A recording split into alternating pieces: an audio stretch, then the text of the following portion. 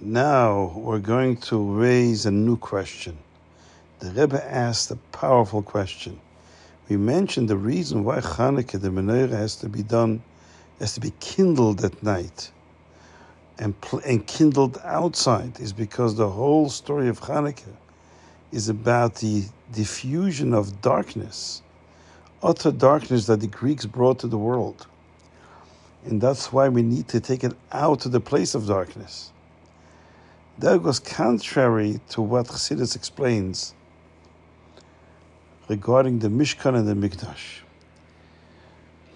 Basically, what the Rebbe is asking, why do we need to take the menorah outside to the place where the evil is, where the darkness is, and fight darkness in its own turf? Why is that necessary?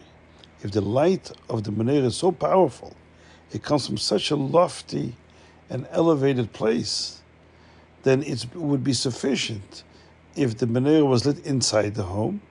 And because the light is so powerful, it even extends to the world of darkness, the world of evil, Rishus Harabim. Same thing with time. Why do we have to light it at the time of darkness? We could light the menorah of Chanukah at the same time as in the Beis HaMikdash during daytime, and because of the power of this light is so great, it would continue to shine even into the darkness of the night. And the Rebbe said that this idea we find discussed elsewhere in Chassidus when we talk about the distinction between the Mishkan and the Mikdash. The Mishkan was carried by the Jews from place to place in the Midbar. As we know from Chassidus and Kabbalah, the reason for that was because the Midbar is a place which is saturated with forces of evil. That's why nothing grows there. There's no signs of life. Life is associated with the source of life. But the Midbar, the desert, is devoid of life. It's a place that breeds the forces of evil. And the Jews, by traveling through the desert with the Holy Ark and the Mishkan being physically placed from one and moving from one place to the next, it diffused the darkness of evil that was present in the Midbar.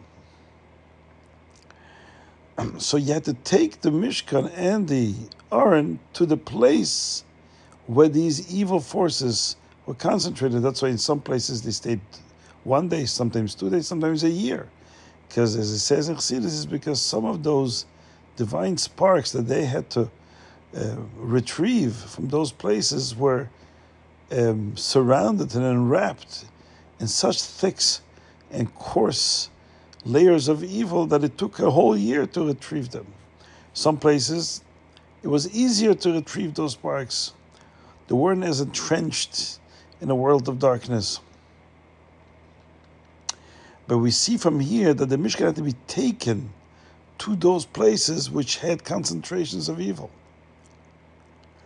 Whereas with the Beis HaMikdash, which also served as a beacon of light for the entire world to diffuse the forces of evil and allow the sparks in creation to be united with their source, which was revealed in the Beis HaMikdash. The Beis HaMikdash didn't go anywhere. It stayed in one place. And really, who built the Beis HaMikdash? Shlomo HaMelech. Shlomo HaMelech in his era, even before he started building the Beis HaMikdash, was that type of era where the Queen of Sheba and other nations came to Shlomo HaMelech.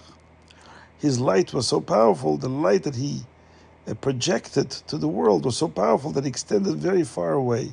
And nations upon nations were flocking towards Shlomo in Yerushalayim. Shlomo didn't go to those places, didn't go to the place where the evil was very strong and holding those sparks hostage and then fight them on their own turf. He stayed in a place of Kedusha in Yerushalayim.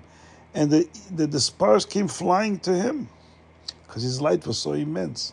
Here by Chanukah, we say Chanukah is even a greater light than the Beis HaMikdash, a greater light than the light of the time of Shlomo HaMelech. And here you tell me that we have to bring the menorah out to the place of darkness, just like with the Mishkan. It would have seemed that if the light of the menorah is so powerful, even more powerful than the Beis HaMikdash, that there would be even more reason not to take the menorah out, but to leave it inside, and it would have the power to diffuse the darkness from the outside. Why is it then that the mitzvah of Chanukah is designed in such a way that you take the menorah out to the place, to the turf of evil, and in the time of evil. Why? And the Rebbe gives a powerful and profound explanation. It's very deep and subtle, but it's very, very compelling and powerful. There's different ways to diffuse darkness. When you want to take a place of evil or darkness and neutralize it and change it, you can either do it by shining a very strong light, and light by nature overshadows darkness. It drives away the darkness. The darkness has been subdued by the light. Light is more powerful than dark. This is the way it is. If you bring light into a place which is full of darkness, light will prevail. But what you're doing here is you're bringing in this powerful light, like which is coming down and overpowering the forces of darkness. Then there's a second way. Sometimes there's a light that is so unique, it doesn't have to overpower anything. It penetrates and permeates the place of evil and changes it from within. In Hasidus, there's analogies for that. But this is also a strong light coming into the world, but instead of overpowering the darkness, it diffuses it from within.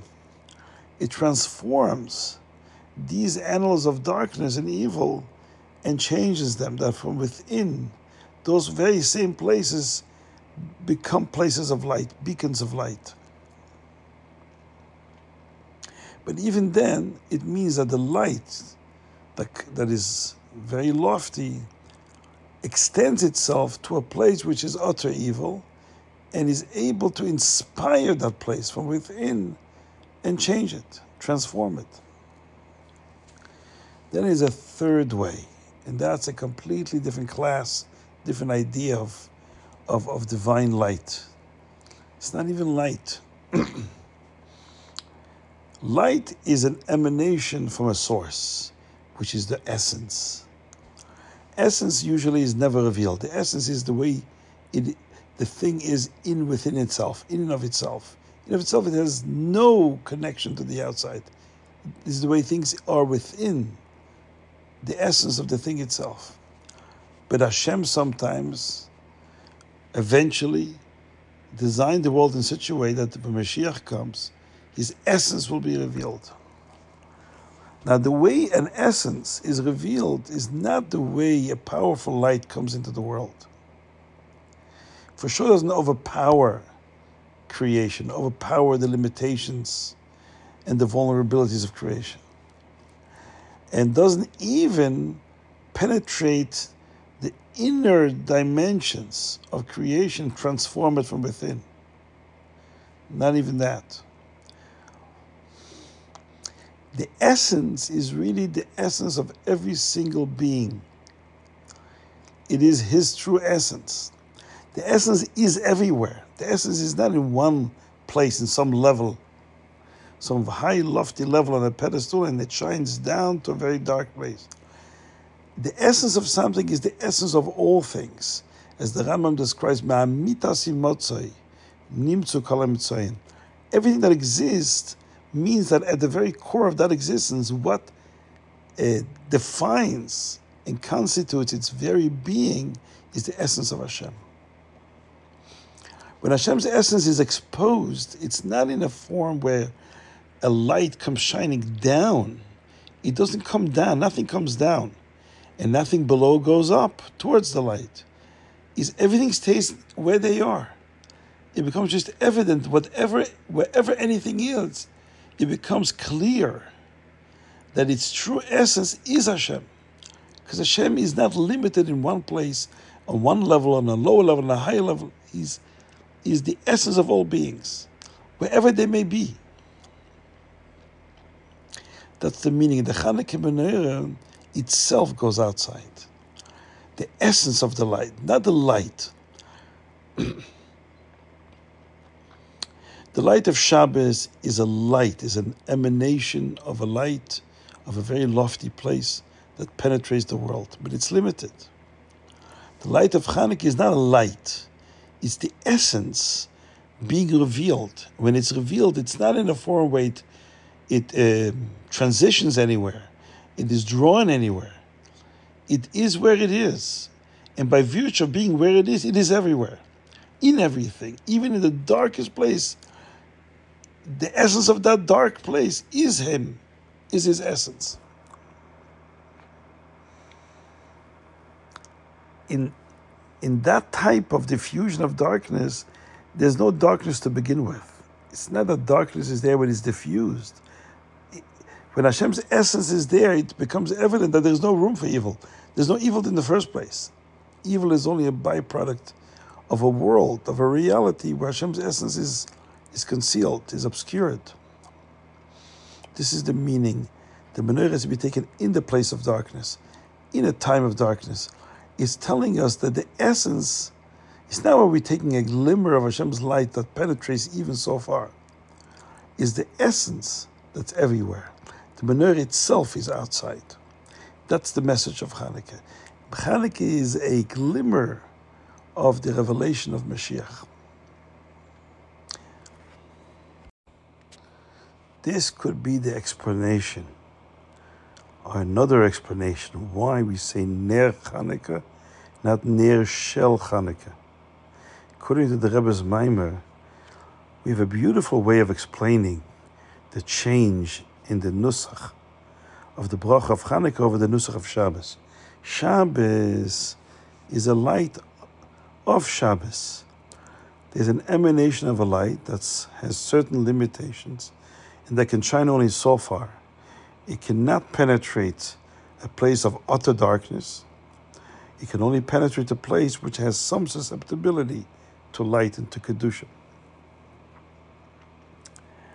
Hanukkah, it's not just that the light is more powerful. It can go further than the light of Shabbos. It's a whole different concept of light. It's the essence itself being everywhere. It becomes evident that everything that is in essence Hashem's being. It's His essence. His essence is really the essence and the identity of every single being. The menorah itself, the ner itself, is Hanukkah. In other words, the light of Hanukkah is Hanukkah itself. It's not the light of Hanukkah, as if it's sort of an emanation from something. It is Hanukkah itself. Ner Hanukkah. It's not a ner of Hanukkah, ner Hanukkah. It is the essence itself that becomes evident everywhere.